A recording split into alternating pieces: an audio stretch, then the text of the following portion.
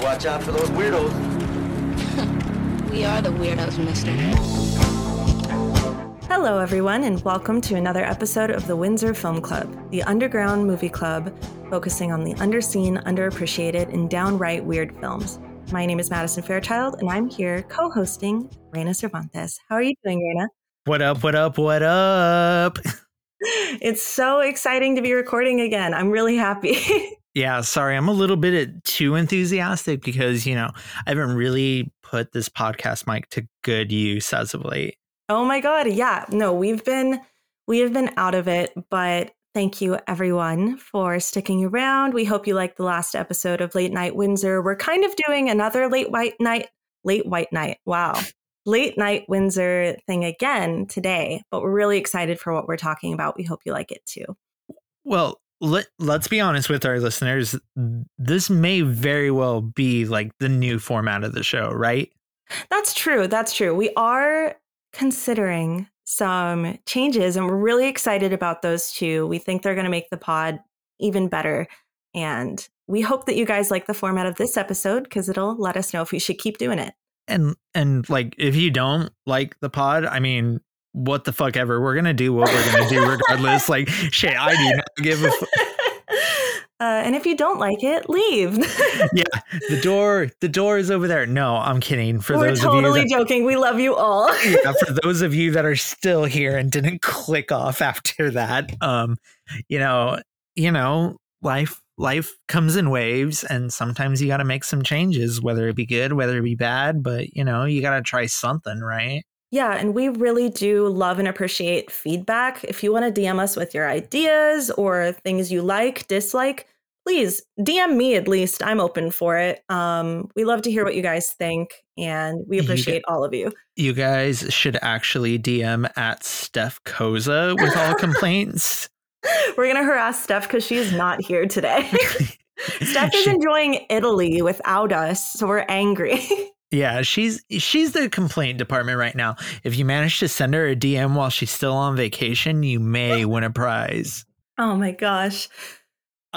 So, before we hop into like our movies for this week, for this late night edition of Windsor, I'm sure like our listeners are super curious.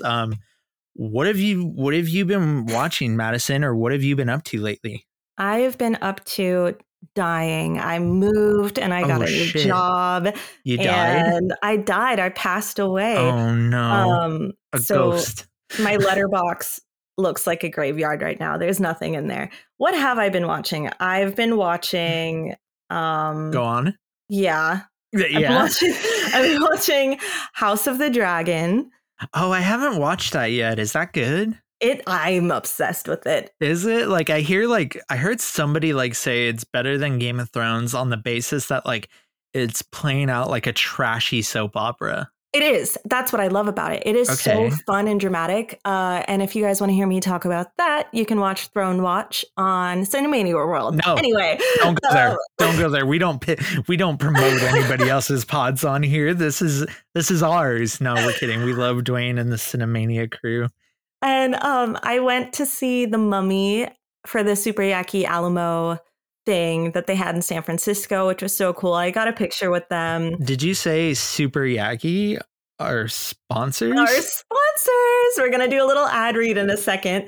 But it was so nice to be able to like go up to them and like really meet them. I met them in Houston once, but talked to them for a bit, watched The Mummy with a bunch of crazy fans. It was really awesome. I watched Rocky Horror last week, and I watched Superstar, the Karen Carpenter story. So, like, of everything you've watched, what are, like, your top two picks of what you've watched recently? House of the Dragon. House of the Dragon being one. Wow, that good. And The Mummy. The Mummy. I love The Mummy. The Mummy made me gay, so I love The Mummy. The Mummy is good. And, like, I love the folks at Super Yaki. I love Andrew. I love Brittany. I love Skylar. Like, good crew.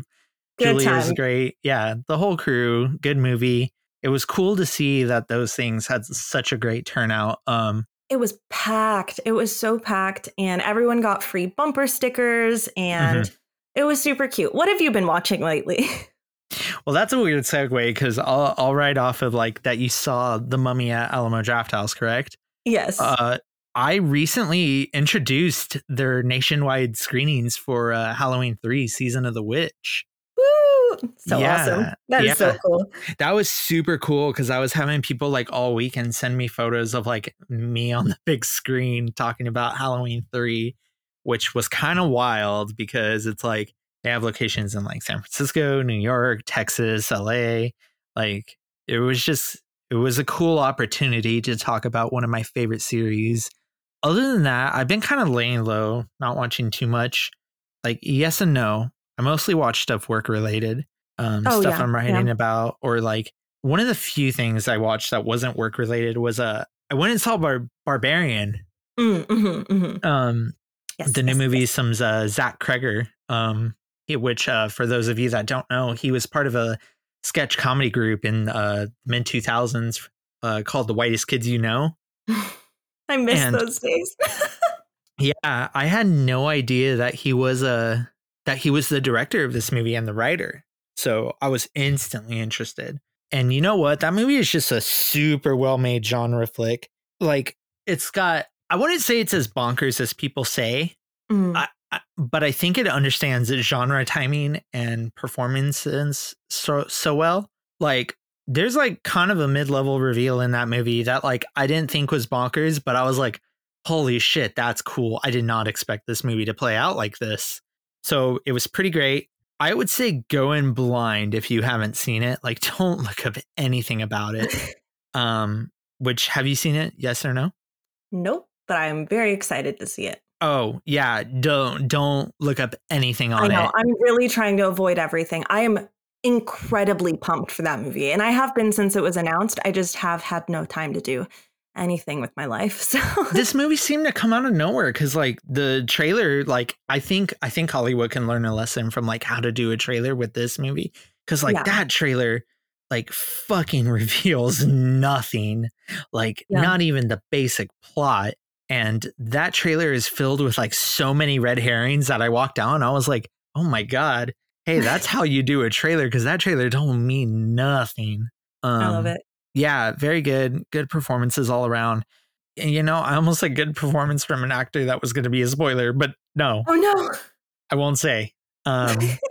Cool shit. Cool movie. It's like, it's going to be the movie that like I put on when I'm hanging out with a bunch of friends and drinking beers, or like, yeah, that's going to be the group movie. It's like, hey, have y'all seen Barbarian? And they're going to be like, no. And I'm like, oh, I'm about to rock your fucking world. That makes me even more excited.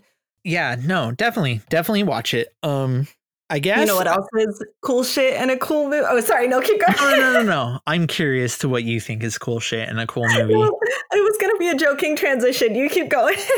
Well, I mean, we can't have a joking transition because we got an ad read coming up. Oh, you know who else is cool? Super Yaki. No, I'm just kidding. What was the other movie you were going to talk about? No. That was it. Just Barbarian for me. Like, I just want to tell people to go see Barbarian and go have fun with it. It's like the equivalent to walking through a haunted house at a theme park. I love it. But you know who else we love? This quick message from our sponsor. Folks, do you love movies? Do you spend your days thinking about how much you love to watch them? The good ones, even the bad ones everyone told you not to like? It sounds like Super Yaki is the place for you. The team at Super Yaki loves movies so much that they've dedicated every waking moment of their life to bring you top quality merchandise to showcase your love for them. From bumper stickers that tell the world about your love for the 1999 classic The Mummy, to stylish hats that celebrate the fine works of Nora Ephron. They even have super soft t-shirts based off the internet's favorite collective husband, Oscar Isaac. Super Yaki brings you tangible love letters to the movies and filmmakers that you can wear with pride. Plus, the team at Super Yaki screen prints all their apparel using eco-friendly, 100% water-based inks and ships with compostable poly mailers for an environmentally friendly alternative to online shopping. And for our listeners, you can enter the code SUPERWINDSOR in all caps to receive 10% off your entire order. If the spirit moves you, find them at superyaki.com. Let's watch more movies. So, Reyna, now that we've talked about the movies we are excited we just saw, What's another movie we're excited we just saw? Well, I guess this is about the time where I should introduce our movies of the week that we're covering for this episode, or this. I think you should. Late night shenanigans. We're covering the films X and Pearl, made by Ty West after his 9-year hiatus from horror movies. X and Pearl are the first two installments of Ty West's X trilogy, both of which were released in 2022.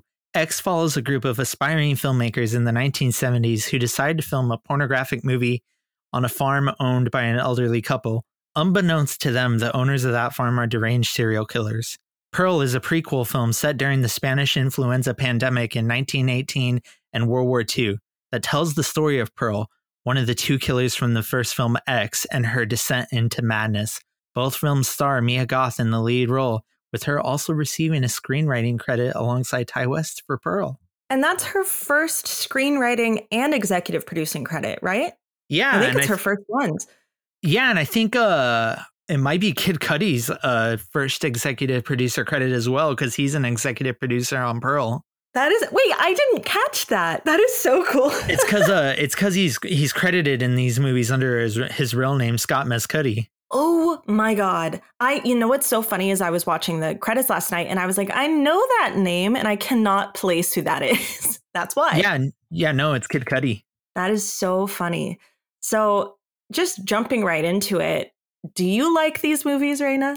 Do I like these movies? I mean, I guess I gotta be truly, truly honest with myself. Like, does a bear shit in the woods? Do it. Do it. Yeah, do it. I found out, I'm correcting myself. This is Kid Cudi's second credit as executive producer. His first was Malcolm and Marie, the Sam Levinson film. Yeah, that's crazy. And Sam Levinson is also a producer on X and Pearl. That's not a surprise at all. No, I didn't know it, but it's not a surprise. So going back to the topic, do I like these movies? Currently X is my favorite movie of 2022, and I say that without hesitation. And I liked Pearl a lot. So I guess you could go out on a limb and say X is a movie I love very, very dearly. Yeah. So you like X more? Yeah, I feel like I'm like one of like 5 people online that liked.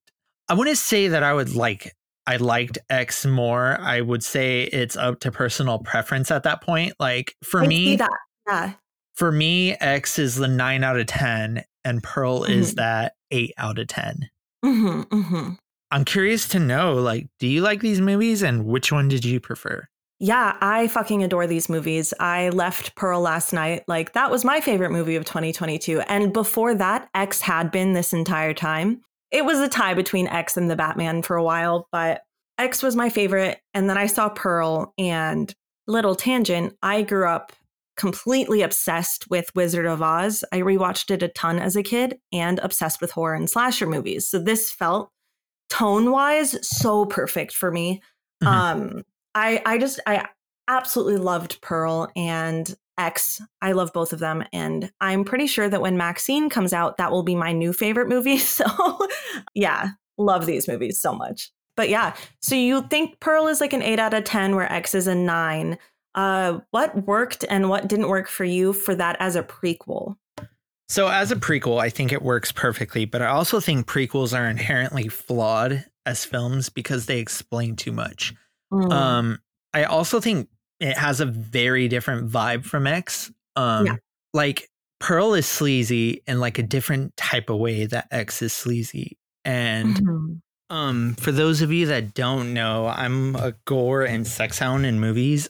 The more gore, the more sex, the sleazier the movie is, the more I'm into it. And I think that's just chalked up to personal taste. And then I do think that prequels are inherently flawed because they reveal so much about certain aspects of previous movies that like part of the mystery is lost amongst stuff.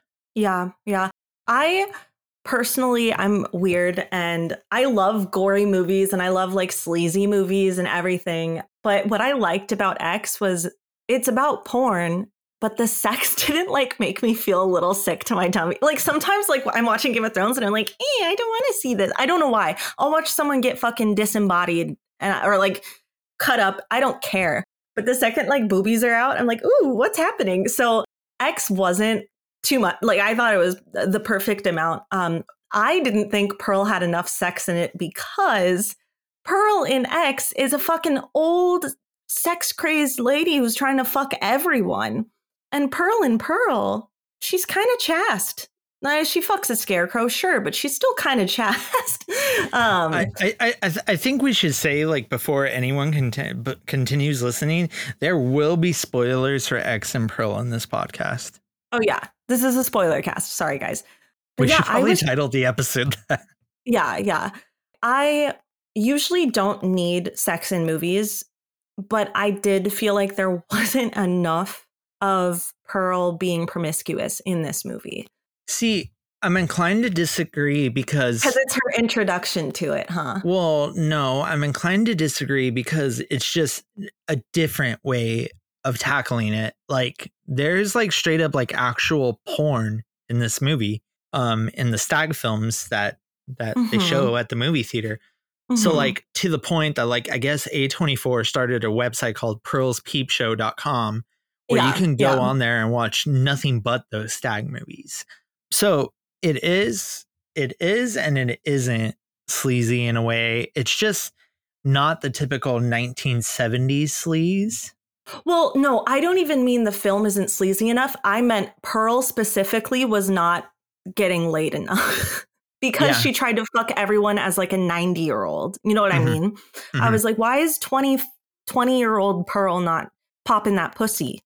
If 90-year-old Pearl is. Well, I think what it was is that like she saw like she ultimately these films are about Pearl wanting, correct?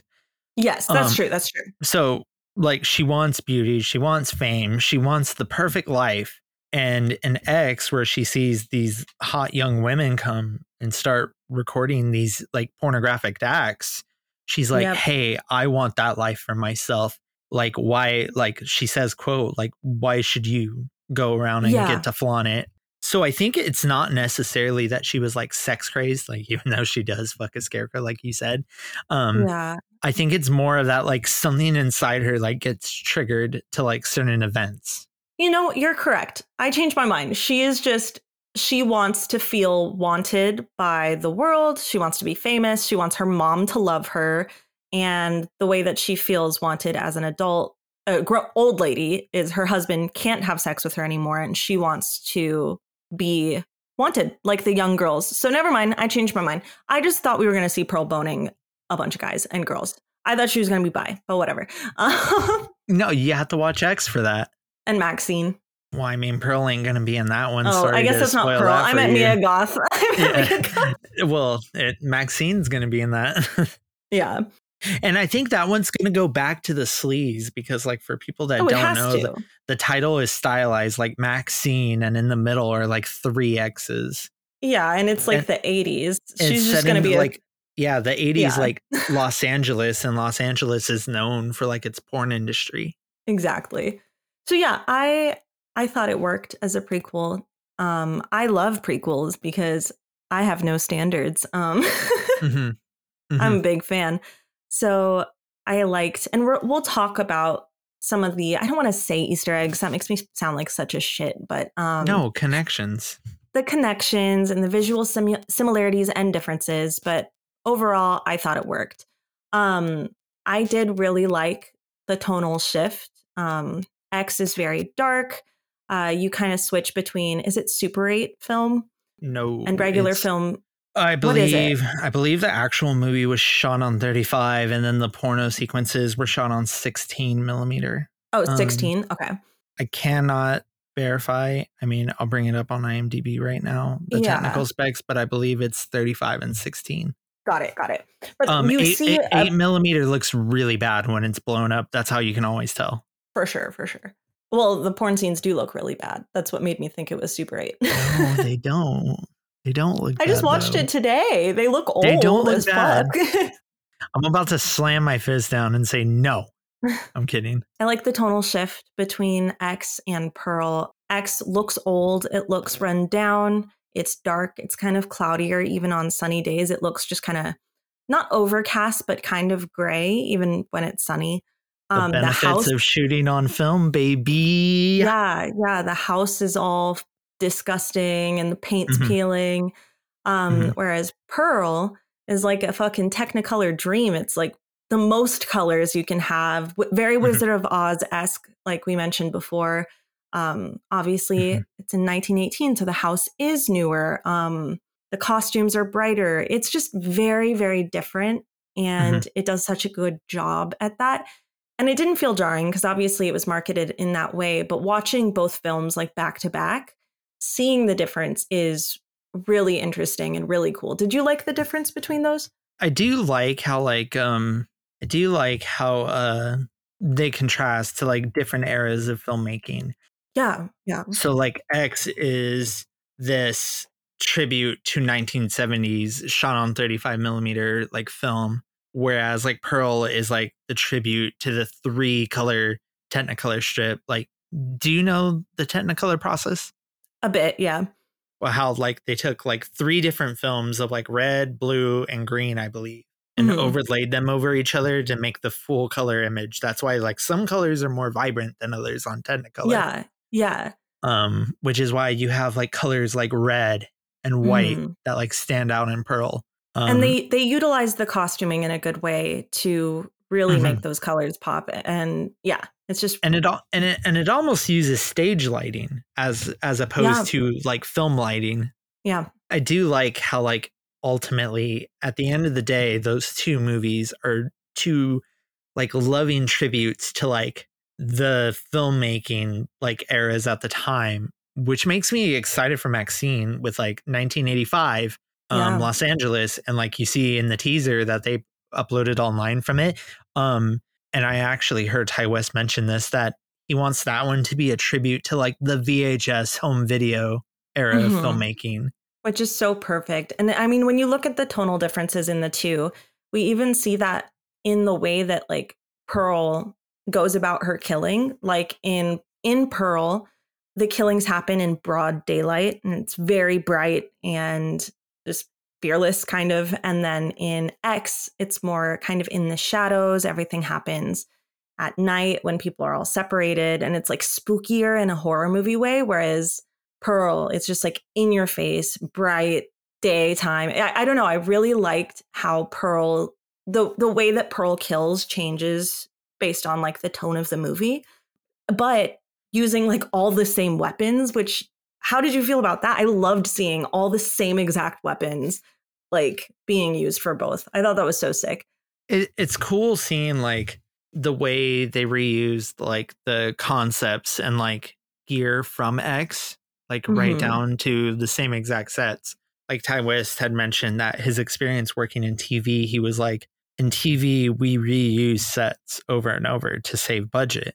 So part of the pitch to A24 of like doing Pearl back to back with X was that they paid for the sets for X. And he's like, listen, for this pitch, we would just need to redress the sets. Like they're already built. Like, let's reuse them. So essentially he had pitched like a movie that would be like as cheap as possible because it would be reusing a lot from the production of X. No, exactly. And they not only like reuse the sets, reuse the props, but I think what's so brilliant about having your 2 films come out in the same year is, I don't know, just the connections that you can make within the film. Like the scene in Pearl where Pearl is in the barn with the bucket of milk and her little outfit, and it's like shot for shot almost exactly the same as the farmer's daughter porn scene in X. And then the scene where Pearl is fornicating with the Scarecrow is like almost exactly the same as the sex scene between Maxine and Kid Cudi. I forget his kid, Jackson.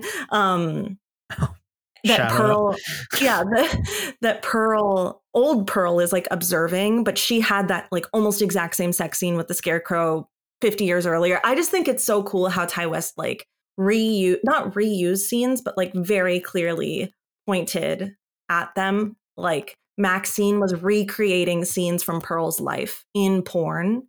I think that's so interesting. Sorry, what were you going to say? No. It's like, I definitely feel like Ty West had this idea, and it shares a lot of the same DNA. And that's why it works so well as a prequel, when most prequels just like flat out like are either bad or just don't work or reveal too much. Like, despite my disdain for prequels, I feel like Pearl is like one of the few to like actually nail it. And like, even though I like don't like it nearly as much as X, I gotta give it kudos that it's like probably one of the best prequels. Yeah. You mentioned disdain, and I know that this is a topic that a lot of people are going to have hard opinions on. How did you feel about them using the Spanish influenza, my bad, as like a COVID commentary with the imagery of the masks and the keeping distance? So I felt it was really smart, or like really, really smart, because Ty West talked about how they shot this film in New Zealand, because they shot it in, I want to say he shot it in 2020. And it was like the height of the pandemic. They flew all the way to New Zealand because it was like the only place in the world that you could even film a movie. And they had to work with like a very small crew for X. Like, he's like, it was like he's like probably smallest crew I've ever worked with. So I think it was smart that he said it in 1918 and was like, oh, what was going on in the world at the time besides World War I, the Spanish influenza. So in a weird way, it was almost like getting over that stopgap of like, okay, I need a little bit more extras and a little bit more people on Pearl. Yeah. But here, I'm going to write it into the story. That way they can be like masked and social distanced. I completely agree. I know that I knew the second it started and I saw those masks, I was like, oh, this is going to be controversial, because people are like, I don't want to be reminded of COVID in media. And it's like, fine. Okay. I thought that this whole commentary, I mean, obviously he was doing it for convenience, but also the commentary of there's an anxiety that is driving Pearl and her family insane. They're cooped up in this house. They can't really socialize because they're afraid, because her father's already contracted it. And it is driving Pearl insane to be so alone and so have her family so stressed. The mom's like barking orders at her about her mask and her distancing, and like, we need to keep the family safe. And I feel like that is such good commentary on just like the mental effects that like the pandemic has had. Go on. What were you going to say? I think it was Ty West's mental like state at the time, because for those of you that don't know, when he flew over to New Zealand to shoot X, their COVID protocol was so intense. It's like, as soon as you're here, you're isolated in a hotel room for 2 weeks. So he was stuck in like one room for 2 weeks, nothing to do. And in his time there, that's where he brainstormed and wrote Pearl and pitched it to Mia Goth, saying, would you be down for this? And I feel like a lot of that bled into the script of like, oh, Spanish influenza, Pearl and her family are like isolated from everyone else, driving me insane. Movie theaters are all but abandoned.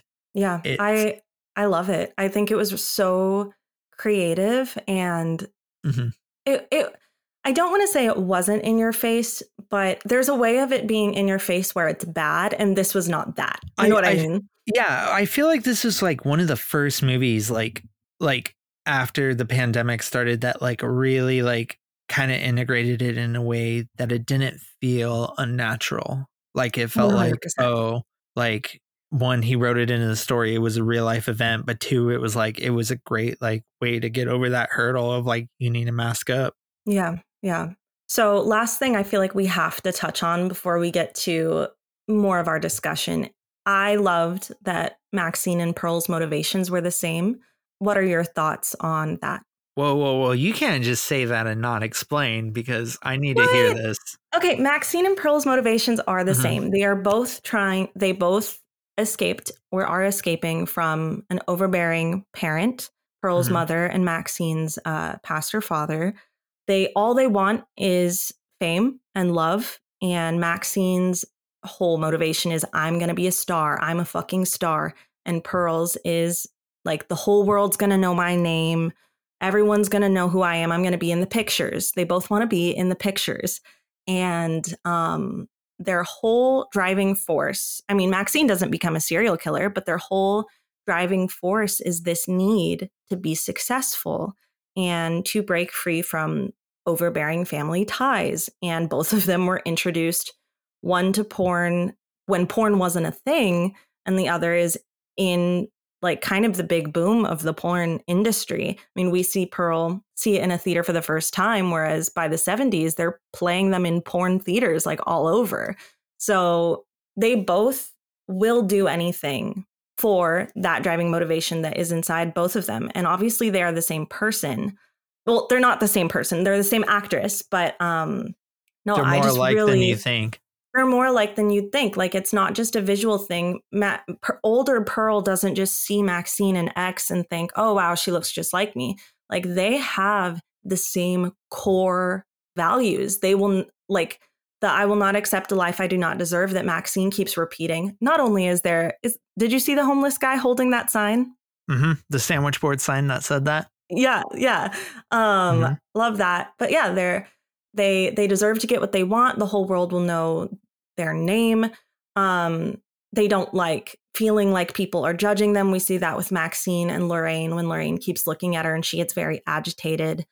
And yeah, I mean, I really, really liked. Also, I loved the whole downfall of Pearl is she goes to her audition and they say, we want someone with X Factor.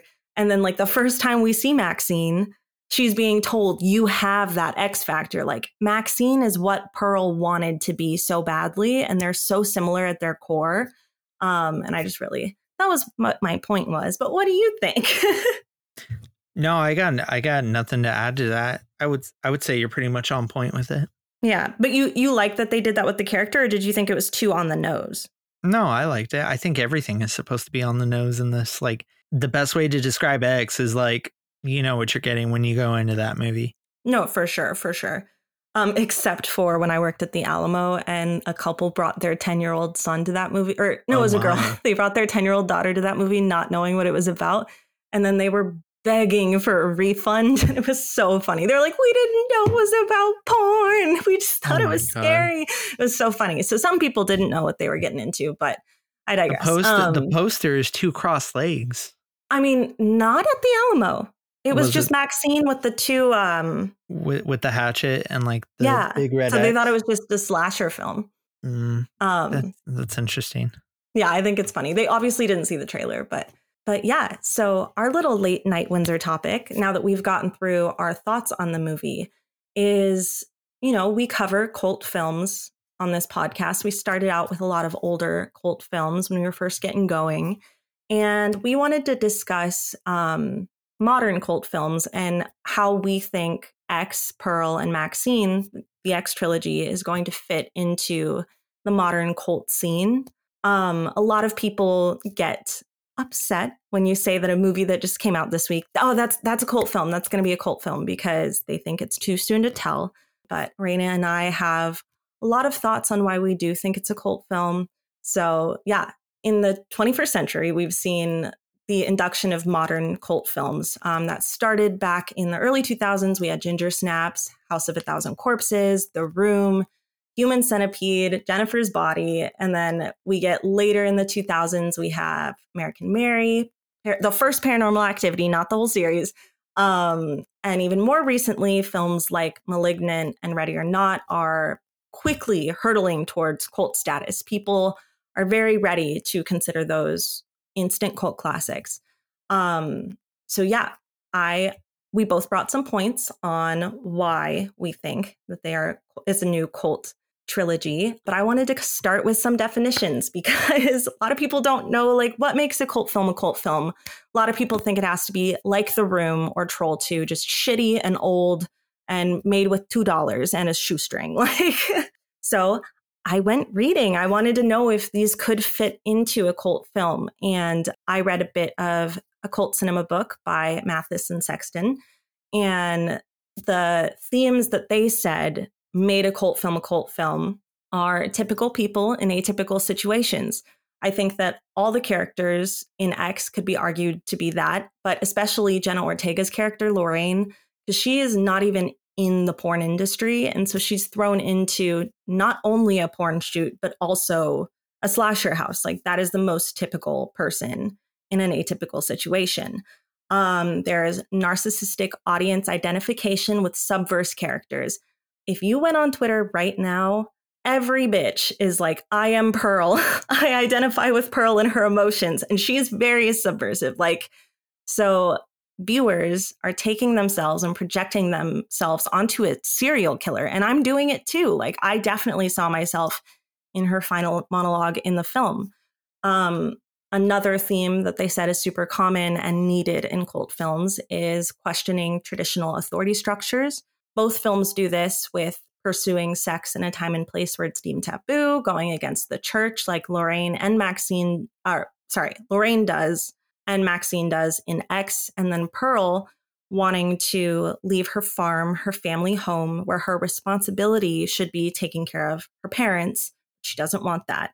And the final one that they have is reflecting societal strains for when the movie was made. And we just discussed this, so I don't have to touch on it again. But the whole COVID, scarlet fever, or whatever it was called, Spanish influenza, that whole plot line is just reflecting a strain that we're having right now. And those were the 4 points that they said made a cult classic. And X and Pearl hit all of them. So even if you're ignoring that, like, oh, it has to be low budget. You look at another A24 film this year, Everything Everywhere All at Once, was $25 million. Another horror film this year, Scream, was $24 million, while X and Pearl were only $1 million. So feels like a cult film to me. What about you, Reyna? No, yeah, that pretty much defined it. I mean, and even if you are the type that it's like, oh no, the movies need to be made for a shoestring budget, just know that like A24 made both of these movies for less than $2 million. Like, yeah, they got 2 movies out of it. So part of me thinks that's why they're going so all in on it.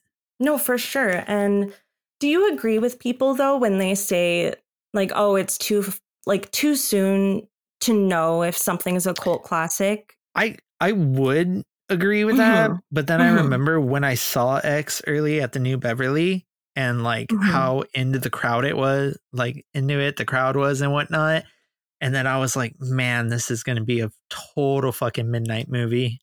Yeah, no, and I agree with you. I typically feel like I'm a little judgy and like, oh, how is it a cult classic? It came out this year. But even if you don't want to admit that it is a cult classic, it is definitely hitting all the boxes to be one, and time will tell. We'll know in 5 years if this is a cult film, but we can project when we think something will be a cult film, especially like Reyna and I are very passionate about this subject. So our opinion is that, yeah, these are cult films. I think they're more primed to become cult films over something like Everything Everywhere All at Once. Oh, yeah, which is $25 million to make. And were very well beloved and made like a bunch of money at the box office. Like, for sure. And didn't have very subversive themes like X and Pearl do. Like the average churchgoer could go to Everything Everywhere All at Once, I feel like. There are like some sex jokes and stuff, but I don't feel like they'd be too... Okay, at least the church I grew up in. But the church you grew up in would be fine with the butt plug fight scene? Yeah. My dad would think that's funny. He's a pastor. Wow. But, okay. I stand correct. But I could not take my dad to X. You know what I mean? Like they're very different. Oh, come on. I think your dad would find the scene with like Kid Cudi's penis like very funny. Oh my God.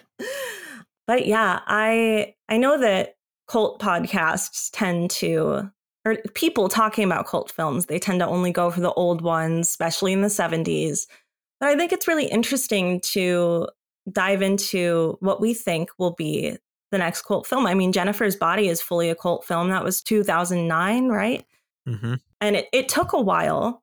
It took a while for audiences, the right audience, to get it and love it very deeply.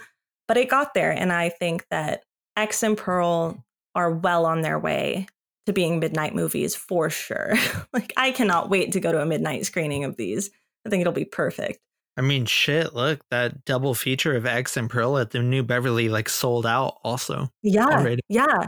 Oh, this is such a New Bev movie too. Like, you saw it at New Bev, so of course you know that, but so I think I was at one of only 2 screenings that they ever showed X on 35 millimeter. That is so awesome. I miss spending my weekends there so badly. That is the one thing I miss about SoCal a lot, is spending my weekends at New Bev. But yeah, do you have any final thoughts or anything like that? Other than the fact that like the special effects were like done practically. Ty West's like special effects team was Weta, which for those of you that don't know, Weta was founded by Peter Jackson. They are the people who do special effects for Avatar. They were on break from Avatar because of COVID, and he hired a bunch of them to do X, and apparently they were fucking thrilled to do like gory kills and whatnot. That is so awesome. They just had a blast making it. What else? Yeah, so he used the same crew. That's how else he was able to save money. The woman who plays Pearl's mother is an actress by the name of Tandy Wright, and she was the intimacy coordinator on X. What? That's so cool. What the fuck? Mm-hmm. Apparently really good. Yeah, apparently she learned German like really fast too. Like she didn't know German. She had to learn it. I just straight up thought that was a German actress. I'm not gonna lie. Yeah, so that's crazy that like he was even using people that like weren't actors or actresses and stuff like this. I just think it is a tribute to like the mindset of like, if you want to make a movie, go out there and do it. The man didn't make a horror movie for 9 years, ever since like 2013's The Sacrament. And he hadn't made a movie since 2016 with A Valley of Violence. So I feel like this was him kind of going back to the roots and kind of reminding himself of why he even does something like this in the first place. When I talked to him personally, I had a little one-on-one talk with him after I saw it at the New Beverly. He was thrilled that people loved X, but Pearl seemed like the movie he was very proud of. Like he was the one that was gushing about it to me. He's like, I cannot wait for people to see Pearl. Like, I have a feeling this one's gonna blow people's socks off. That's so awesome. I love that so much. Yeah, also, he's I a good forgot guy. to mention, David Cornsweet has been the love of my life since the pandemic started, and shout out to him. I just had to give him a little shout out. The crush I have on that man is insane, and I was so happy to see him in this movie. But yeah, do you want to give us some more facts before we go? Yeah, sure. Just some stuff right off the top of my head. So the day after X premiered at South by Southwest, writer-director Ty West revealed during pre-production for X, he had used his time during a mandatory lockdown to write Pearl, like I told y'all. Fun fact, we did not get the Pearl teaser that they showed at South by Southwest because that was a digital DCP, digital cinema package that they used over there. And because ours was 75 millimeter, like the Pearl trailer was like not printed onto film because he was still editing it at the time. So like he came out on stage and he's like, listen, we're doing a prequel. I can't show you guys because we're showing this one on film right now. Oh my God. That was cool. That's so awesome. The name of the gas station and mini mart at the beginning of X is a direct reference to Ty West's movie, The Innkeepers, which was set at the Yankee Peddler Inn. Good movie. I recommend that one to people who like Ty West films. To prepare for the tone of Pearl, director/co-writer Ty West suggested that Mia Goth watch Whatever Happened to Baby Jane and The Wizard of Oz. If you guys want to know more about the Pearl Wizard of Oz connections, you can find my piece over at Bloody Disgusting. I talk about every aspect it connects, like from the projectionist being a metaphor for the heartless Tin Man, or Pearl's sister-in-law being a metaphor for the cowardly lion and how she's afraid to tell her that she made the dance troupe.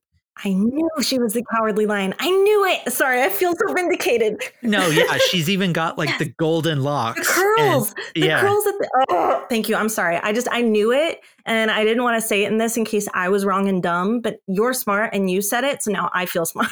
Well, and then you also got like the scene where Pearl's mother like catches on fire and she throws water on her. It's like the scene in the Wizard of Oz where they throw the water on the Wicked Witch of the West. Yes, exactly. Okay. I can't wait to read your article and feel vindicated. Or just like all the scenes where she's like riding the bike into town, like straight up mirror. The basket? Yeah, straight up mirror the shots of like Mrs. Gulch like riding the bike with like Toto, and then of course like obviously the Scarecrow. But you have to like really look for like Tin Man and like Cowardly Lion like references. People like try telling me the projectionist isn't, but the fact he's heartless. No, I literally. Because when I was watching the movie, I was like, this feels exactly like Wizard of Oz. And as I said earlier, I was a diehard Wizard of Oz fan as a kid. And so in my head, I was like, this character is this character is this. Obviously, her mom, who she hates, is the Wicked Witch. Duh. And that is what I thought, too. I was like, he is heartless. Like, that is him. And also think about it, like the Tin Man wants a heart, right? And it's the only character in the movie that Pearl shares intimacy with. Yes, I love it. I feel so good now about that. Yeah. Oh yeah, and then like the farmhouse is like kind of drab, like it uses like a more muted color palette aside from like red, and the town that she goes to is like a lot more colorful. Yeah. So there's another parallel there. There's many parallels, like to the point that I was like, I have to write an essay about this. Did you buy the shirt?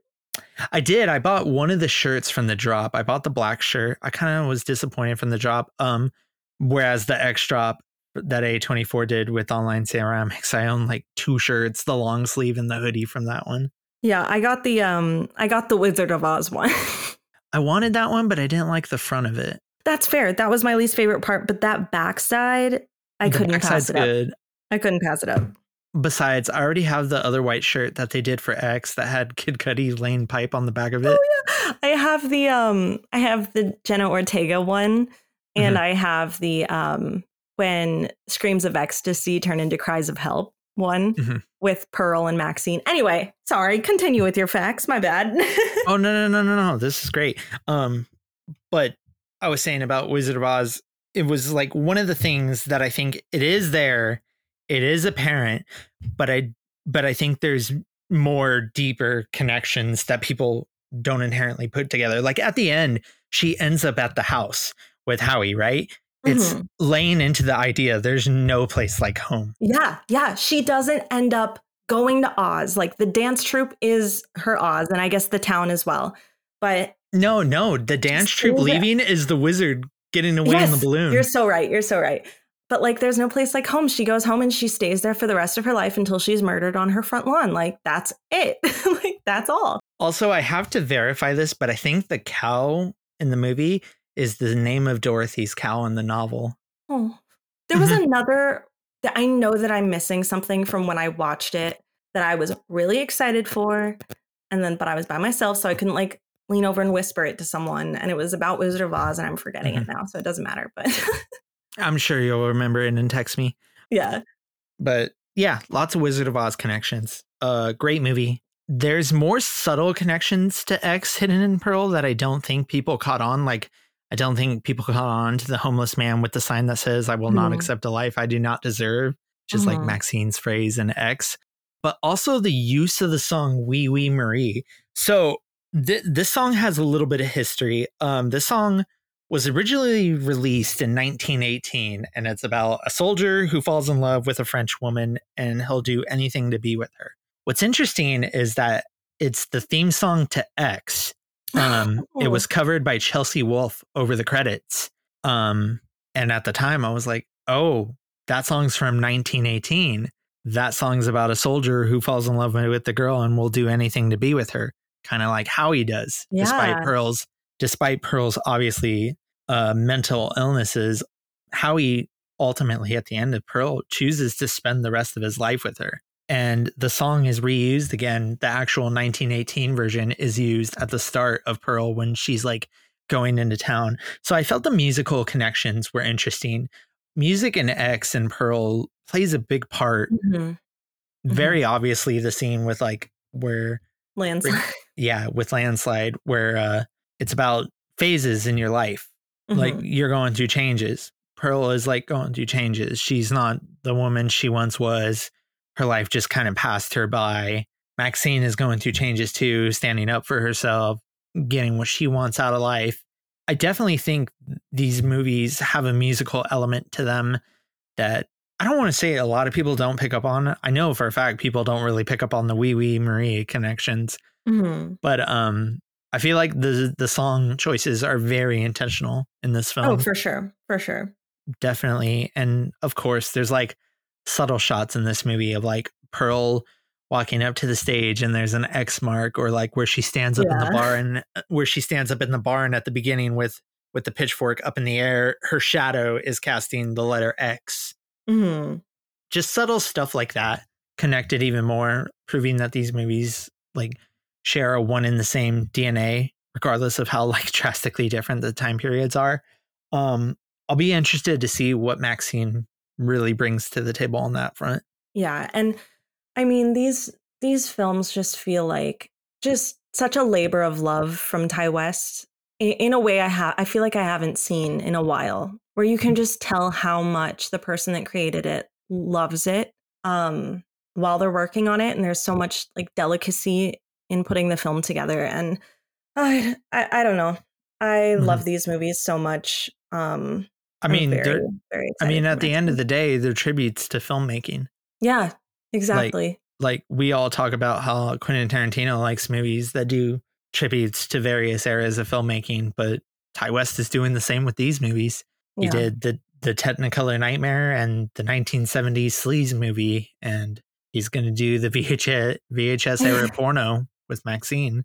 Oh, we didn't even talk about one more thing to prove that it's a cult film is there's often drug abuse in cult films, and there's drug abuse in both of these movies. So, oh my God, Maxine uses fucking cocaine morphine, like it's like Maxine uses cocaine like it's like Popeye spinach. Exactly. And then Pearl is just sipping on morphine all day. In her movie theater. You know what? I saw this movie with my mom, and when Pearl is in the theater sipping on the morphine in the movie theater, I was like, wow, she's just like me. It did look fun. I can't lie. Hey, just walk in with a bottle of NyQuil, and in the next movie you watch Jesus Christ. The NyQuil chicken that's on TikTok. Oh my God. Do you want to plug anything, Reyna, besides your new article? Yeah, you can find me and all my work at JFC Doomblade. Been writing a lot for Bloody Disgusting. Getting my presence up known there. Yeah. Follow me on socials. Got a new podcast in the works with somebody special. They suck. I hate Reyna's co-host.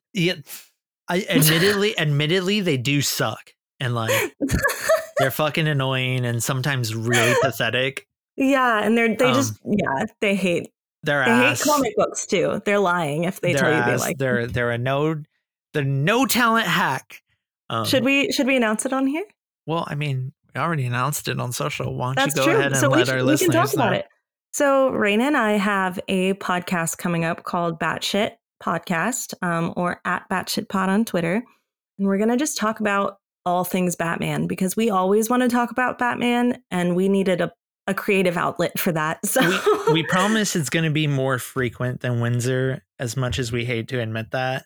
Yeah. Windsor is definitely something we love. But Batshit Pod is going to be kind of our main. I'm no longer doing Night Sisters, which you guys have probably heard me promote on here endlessly. So we're going to kind of put our effort into this podcast, and we really hope you like it. And we're going to still do Windsor, and we're still really excited about Windsor, but Batshit is our thing we're doing. Yeah.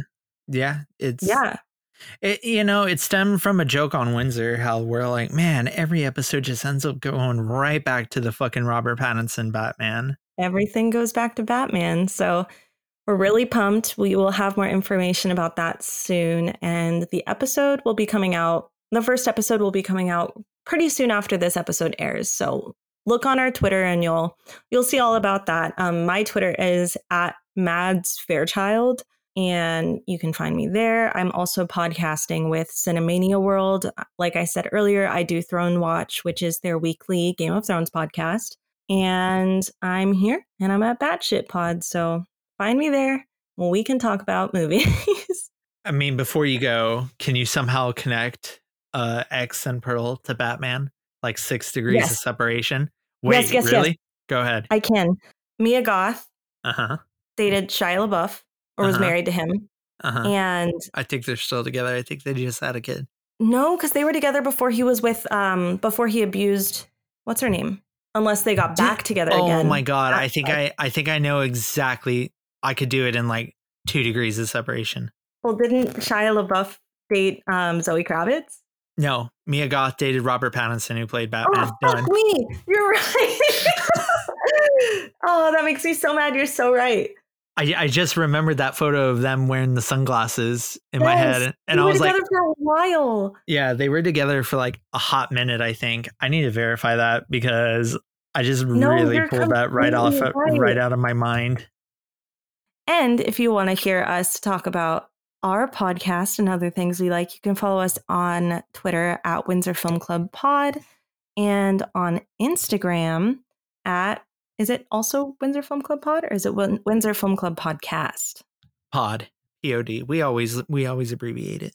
You're so right. You can follow us on Twitter and Instagram at Windsor Film Club Pod, and now on Letterboxd, where we can harass your eyes with our favorite movies that you don't want to see.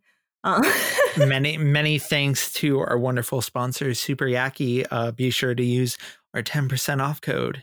Yes, which is all capitals. Super Windsor. Super Windsor. We love you guys. We love Super Yaki.